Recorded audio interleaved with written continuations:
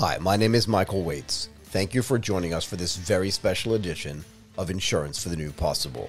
We are broadcasting live from the Chubb Insurance booth at the Singapore FinTech Festival, the largest FinTech festival in the world and a knowledge platform for the global FinTech community. We could not be more excited to be here. Now let's welcome Om Bhatia, Head of Digital Revenue Growth, Chubb Overseas General, with whom we will discuss Shoppertainment, adapting insurance for the new e-commerce landscape.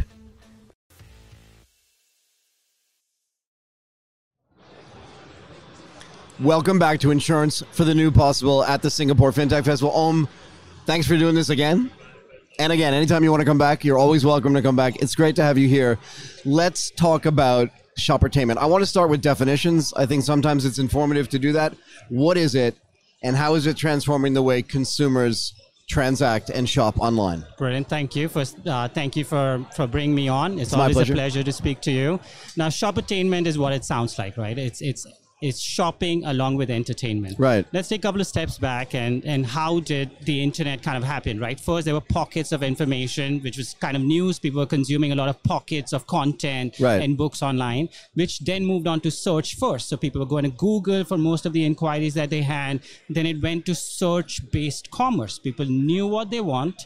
They went to platform in order to shop, whether it was eBay in the US or Shoppees and Lazadas of the world, where they know what they want. They're going and making a considered purchase. What has happened now? People are going for entertainment. They're spending hours of time on social media. Some research suggests they visit platforms such as TikTok and Instagram approximately 15 to 16 times a day. 15 to 16 times a day. That's a lot of time. Amount of hours. They're consuming thousands of creators on that time. Right. They are consuming hundreds of brands in that time. And what are these platforms actually doing? They're trying to do one of two things. They're trying to indulge you to spend more time on that platform. Right. They're trying to inspire you in order to make and feel those experiences and connect with different creators. But there's a third category that is growing. They're using this inspiration to indulgement in order to make a commerce decision. So they want people to purchase and feel what they're feeling online while making those purchases. So can I ask you this, though? If they're trying to inspire you and indulge you, that I completely understand. But if they're also trying to encourage you to purchase, are they trying to encourage you to purchase their own things? Do you know what I mean? Or are they still trying to encourage you to purchase Nike? I'm just going to use this as a catch-all brand that everybody knows, and Coca-Cola. Or is it more other new brands that are getting involved in this? So social and advertisement, or social and intent, was always there. There was a lot of advertisement always on social media.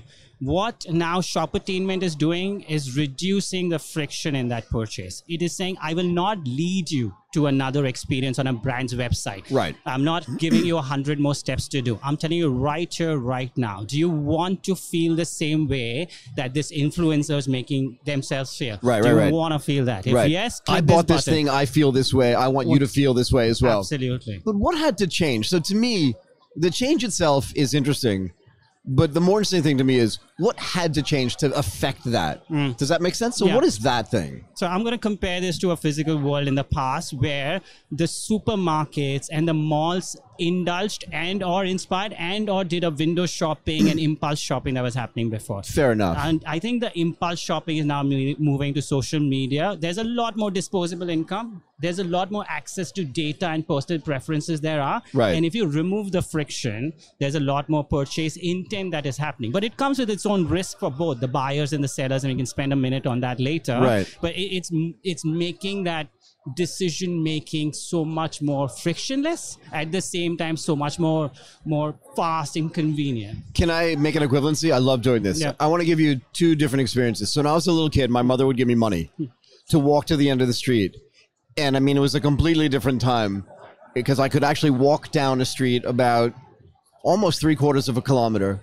My mom would give me money. I'd go into Cumberland Farms and I'd buy something and I'd bring it home.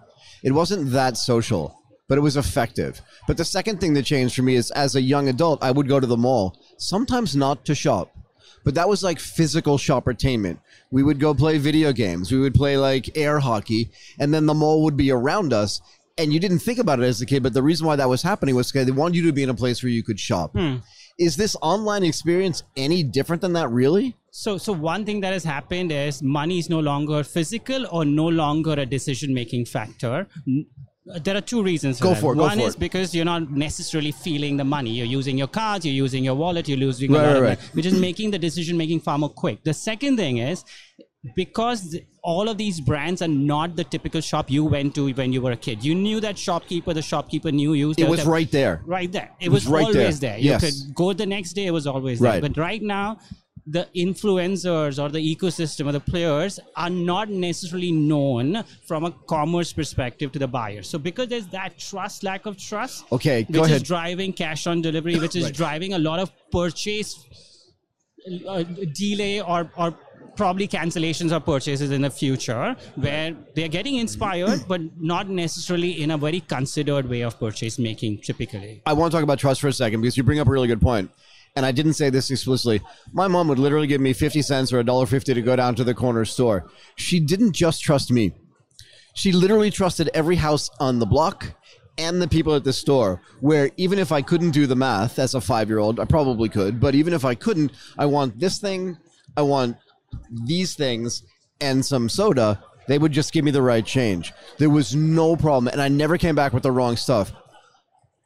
If Chubb is embracing this as a thing, what role does it play in sort of this building trust when it comes to shoppertainment? I'm being entertained, I want to shop, but I want to feel safe. Yeah. So again, great point. And I'm going to break this into two parts, right? One from a buyer's perspective, one even from a seller's perspective. Yeah, because the sellers want to trust too. They don't know me either. Exactly. They not just not know you. They also don't know the logistic and the supply chain in between. They don't know. So let's talk about the seller, because I can see the excitement. Yeah, go ahead. Now imagine a seller somewhere in China trying to sell on a platform to someone who's buying in Thailand. Now, Thailand, based on a research that we recently did, 50% of the buyers pay cash on delivery. Yeah, they do. Because they don't necessarily know the seller and the platform and so on. They actually don't even trust their credit card company. They don't trust the credit card company or the payment processor. So when they're making that purchase, the seller is unsure whether the goods will be accepted. Right, if they're going to get paid or not. It's a really good point. And the delivery partner in between, that usually is governed by the platform, the selling platform and so on. They don't have the necessary control on that company, the action they're taking, whether the goods are going to be delivered in the right shape and form and quality. Right. So can I be clear about this? There's literally no trust in this chain. Yeah. Because the buyer's unsure and only willing to pay cash. The seller doesn't even know the buyer and is not involved in the logistics process. The logistics guy is going to get paid whether he actually delivers it or not. Right? Yeah. And the product may come from a factory. So nobody in this place knows anybody. Well said. Unlike me, going down to Cumberland Farms, they know me in the store, they know me on the block, and my mom kind of knows me at home. Yeah, thankfully that. Thankfully. But because there's this lack of trust and lack of control, right? I'll talk about control, because it's not necessarily the sellers in control of how the goods are getting shipped, especially the last mile delivery in a foreign market. That's where insurance comes in, and that's where Chubb comes in. We add the layer of guarantee in this process. So wherever there's undue kind of cancellation, refund, damages, we can protect the seller. And in fact, research suggests there are sellers that can potentially go out of market and out of business when they're not protected or have the right coverage. In markets where return rates are more than 30%, the average ticket size are really small, especially in Southeast Asia. Right, so just paying for the logistics could bankrupt them. Yeah, could break their back, because the amount of value or the profit they make per unit is very, very small. Right. And insurance coming at the right place, making it seamless, making it in part in that journey as an obvious choice. So talk to me about how that works, right? This is embedded insurance at its core. Yeah. But where does it sit? Where does it get embedded? So we partner with e-commerce platforms in order to enable a checkbox experience, a very simplified experience, very relevant product, bite size to the type of transaction that you're doing. So if you're buying an electronics, say you're buying a Bluetooth speaker, you want to make sure it comes and it works. Right. And if it does not, we protect the buyer from it. And we make as well. So we protect the buyer in scenarios where they get refund and or a new speaker in return. But if it gets broken in the journey for not the seller's fault, we make the seller do good and pay for the out-of-pocket expenses they had on the return case,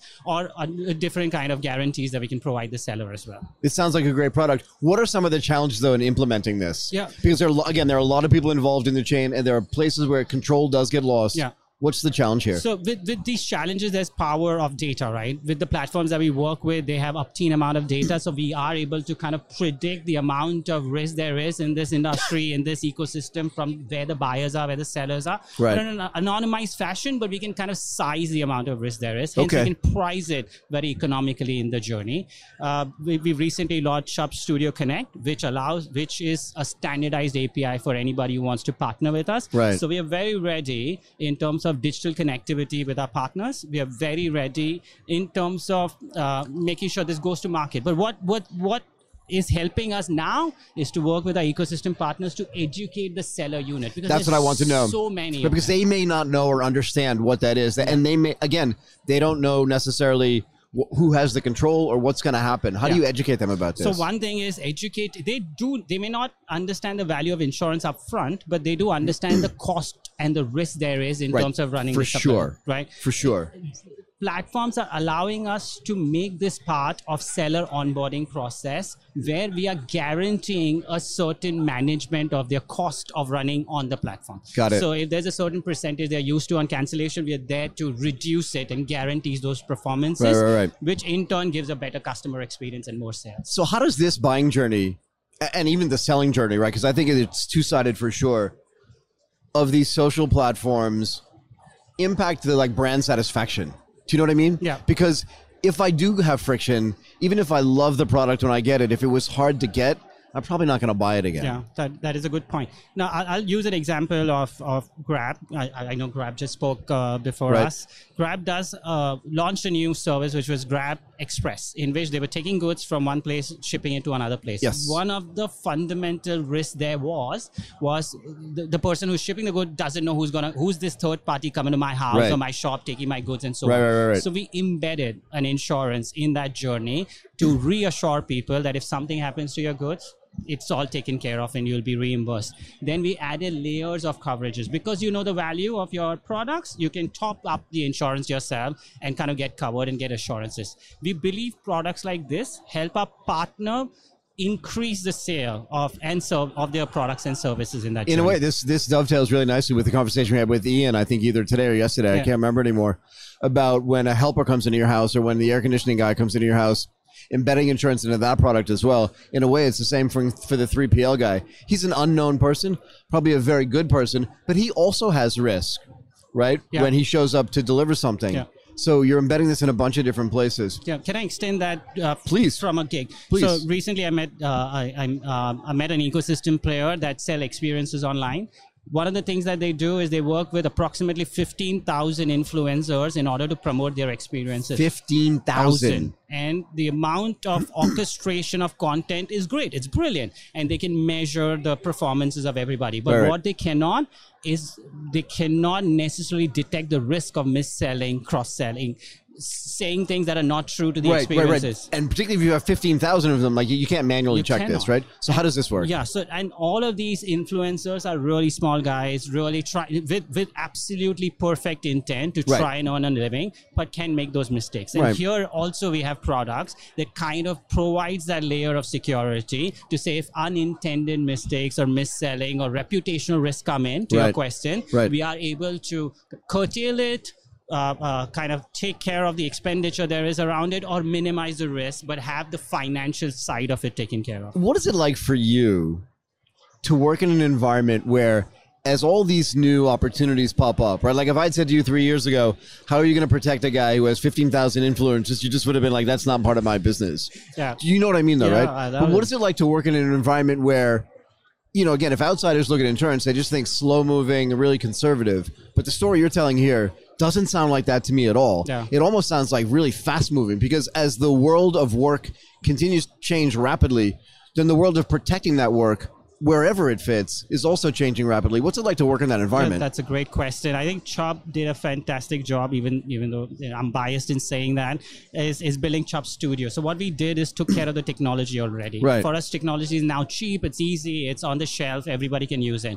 We then invested our time into co-creating products with our potential partners and partners. So when we do Grab Ride Cover, we do delivery guarantee, when we do purchase protection, when we do bill protection, these are products not out of a shelf. That is what traditional insurers have done in the past. There's not even a shelf to put them on, to be fair, right? That shelf hasn't been built yet. I love that. Go ahead. Yeah, so now we are creating based on the risks that are emerging. Right. Because we've taken care of the execution part of it. Got it. Our focus is completely on trying to solve a customer problem, trying to create more value in our partner ecosystem so that their products and their services work better. Do you feel more empowered today than you did 5 years ago to do product creation because of the technology platform that's been built? Absolutely. It just takes away so much kind of laborious task of going live with something, because that's easy. All the energy and all the investment goes into creating those products and then continuously testing them. We want to be able to challenge our own hypothesis when we underwrite something. And isn't this the perfect example of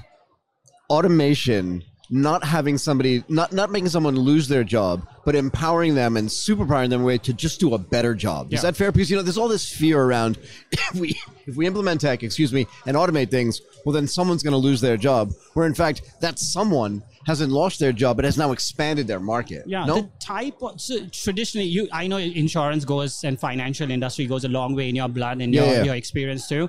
Insurers are very good at understanding risk and actually very good creating products. History did not allow us to be so personal because you were dependent on distribution channels, agents, and thousands of telecallers and so on.